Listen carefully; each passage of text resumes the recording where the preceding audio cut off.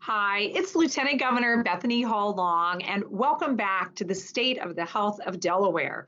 Today, I am ecstatic to be with our incredible Director of Delaware's Division of Public Health, my friend, your friend, who's been keeping us safe, Dr. Karyl Ratty. Welcome, Dr. Ratty. How are you? I'm great. Thank you so much. It's really great to be with you today and to talk about something a little different than COVID alone. Yes, we're going to talk about COVID because you have been such a champion and such a leader. And I'm going to put it right out there right away because I know you will not do this, but I do want to indicate, as chair of the National Lieutenant Governors Association, I talk to all the lieutenant governors in 50 states and territories. And you have been a real role model. We've been great press on the initiatives that we've taken here in Delaware. Certainly, we've had our challenges, but you have stepped up and met them. And you've been an incredible leader, our longest serving director of public health in our state's history, our champion. And I know whether it's COVID or infant mortality, chronic disease, opioid epidemic, you were front and center. So I've kind of taken away from our listening and viewing audience my first question. I've kind of answered a touch, but tell the listeners, tell us a little bit about the role that you have. What is the Director of Public Health? What is it that you do on a day-to-day basis, pre-COVID, and now, of course, during COVID? I think we all know because we see you each week on the governor's press conference. So tell us a little bit about your job. So our division is our mission is to protect and promote the health of all Delawareans. So that's pretty broad, right? There's and as we've learned more and more, health is impacted by so many different factors, certainly not just healthcare. So our division is really quite a large division, and much of our division really is focused on prevention. In fact, promotion of healthy lifestyles, promotion healthy moms and babies, management of chronic disease. But we also do certainly focus a lot on infectious diseases, as you all seen this last year, on preparedness, which again, you've all seen a lot this year, and data as well. So again, it's a large division, over 800 people at this point, who do many, many different functions.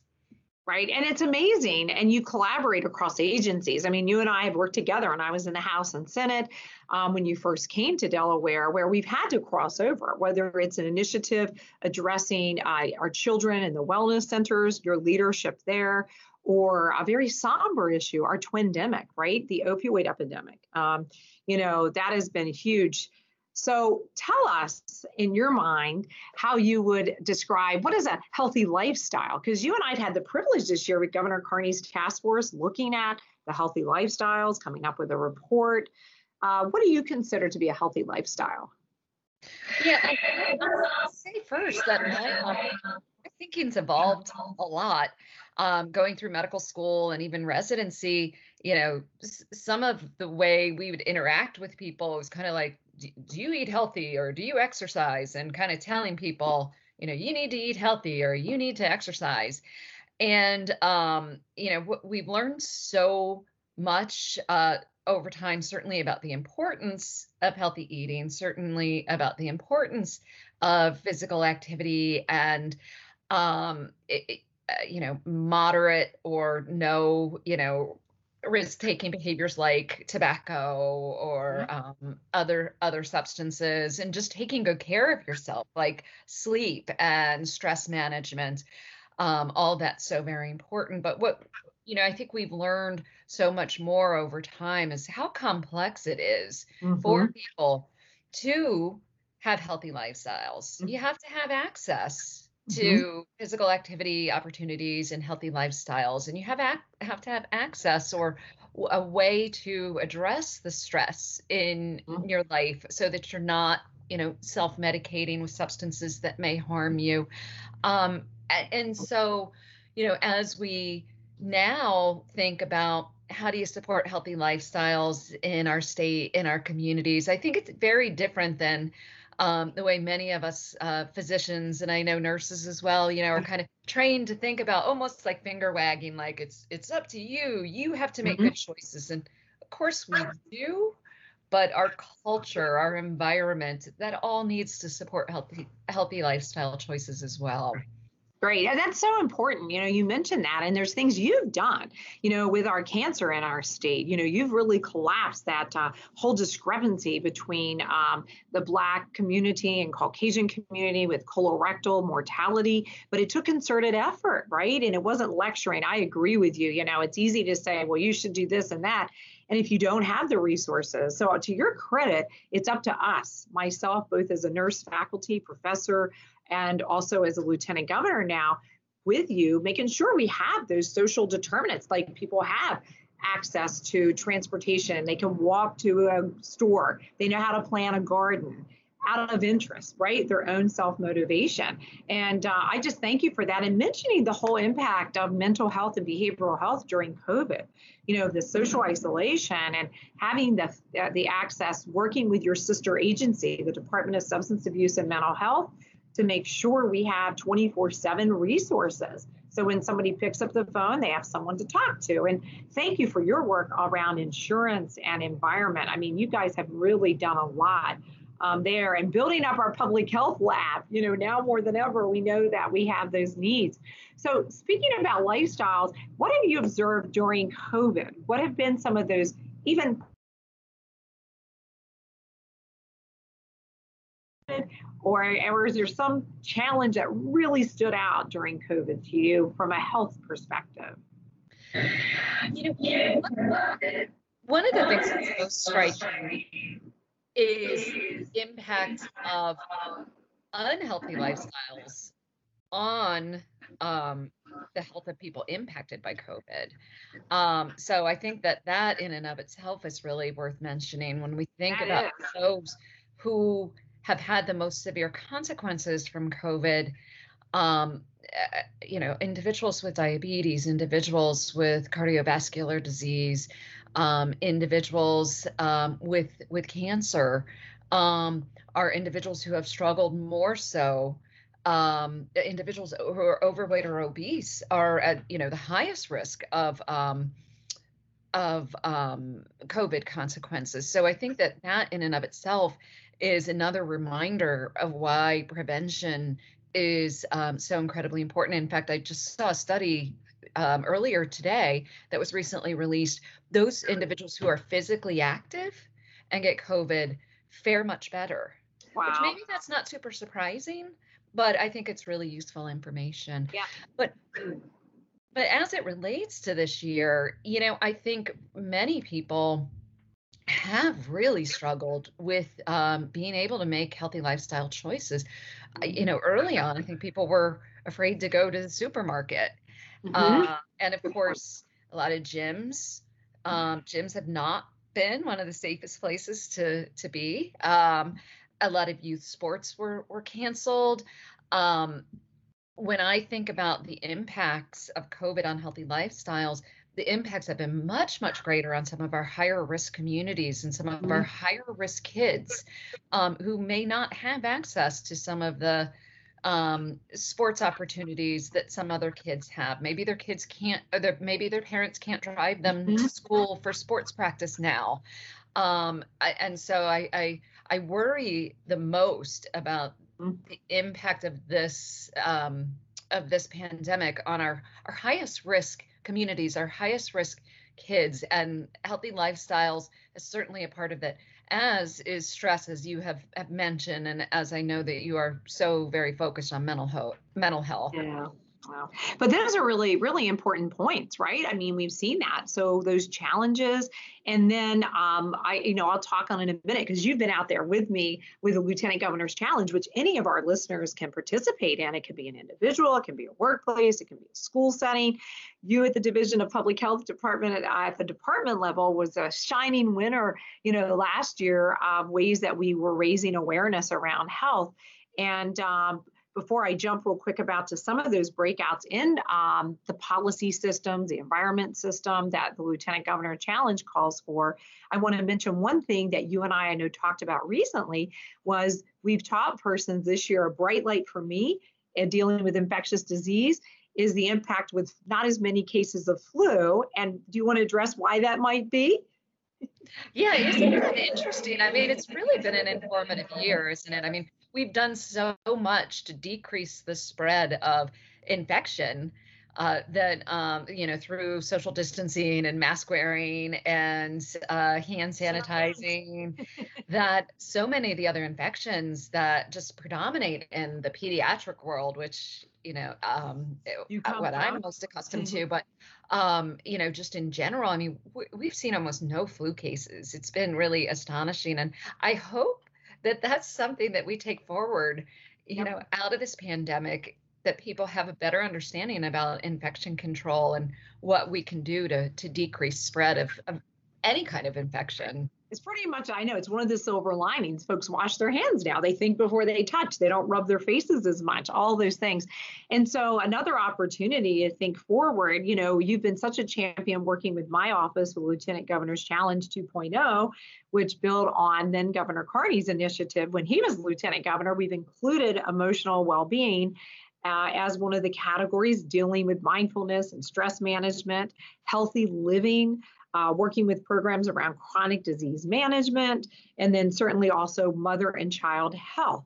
All of those together in your team, your section has been a remarkable support to this initiative. And we actually have a call out through the end of May this year where folks hopefully are signing up and participating, whether as an individual, a school, a workplace, where we change systems, where we actually had one department last year.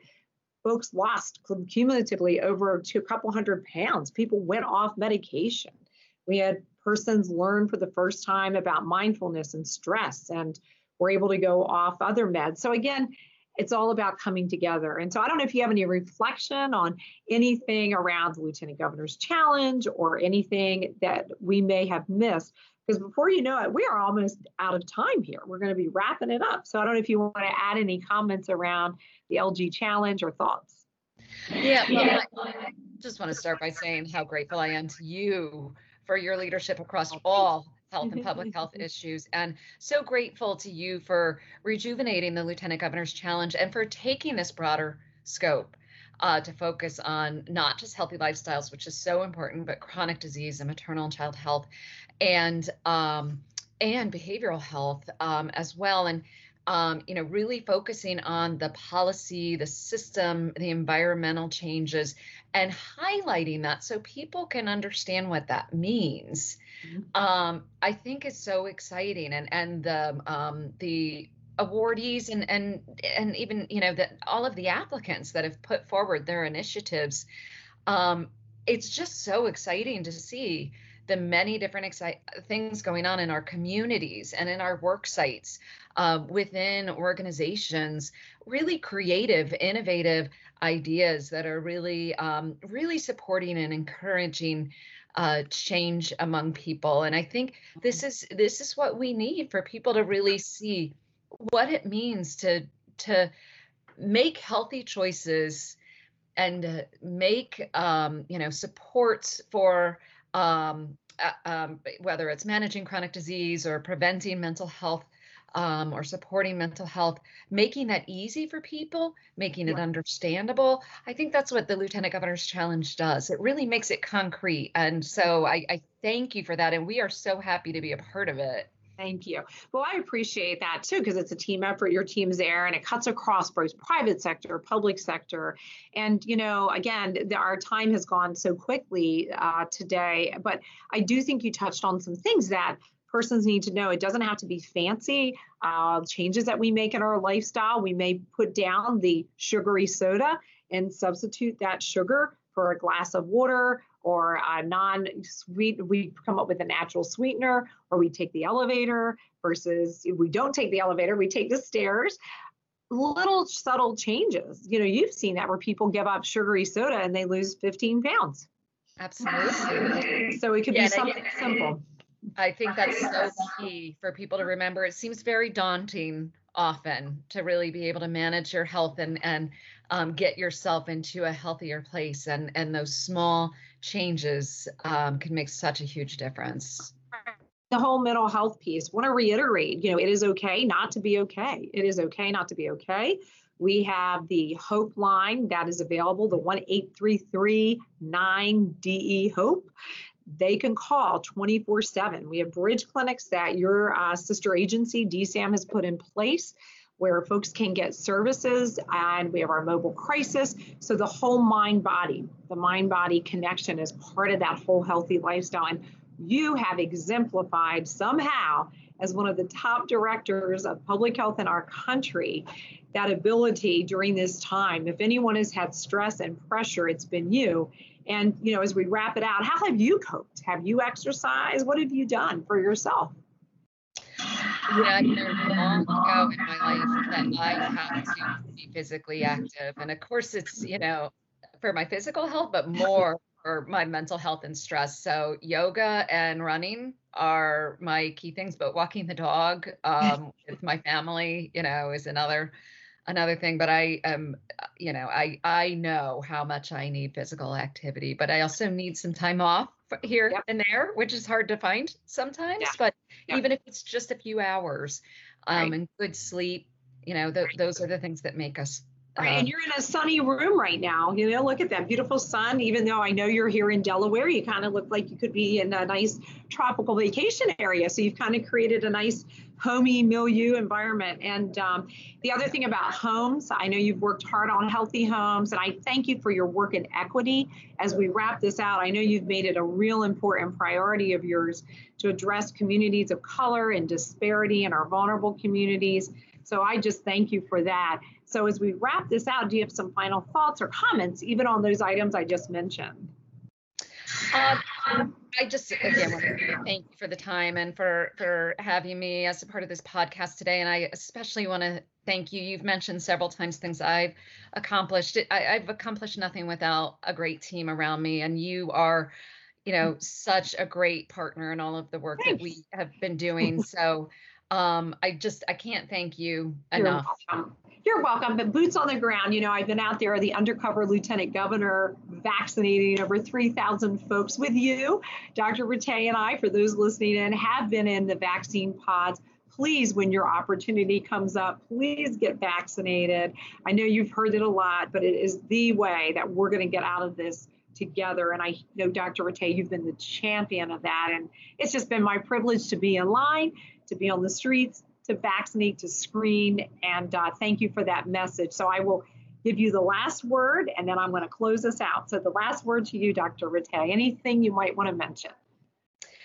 I just, I hope that those who have taken the time to kind of listen in and be a part of this, take a few moments for themselves and think about what kinds of changes may be important or helpful in their own life. And as you mentioned, think about just some of the small changes that may be able to make a difference. We know everybody's struggling right now, and some more than others. Maybe it's reaching out to a friend, but maybe it's just finding some time to walk your dog or to go outside now that it's nicer. But I encourage people to think about what are the small changes that might be able to make a difference for them and for our communities and our state as a whole.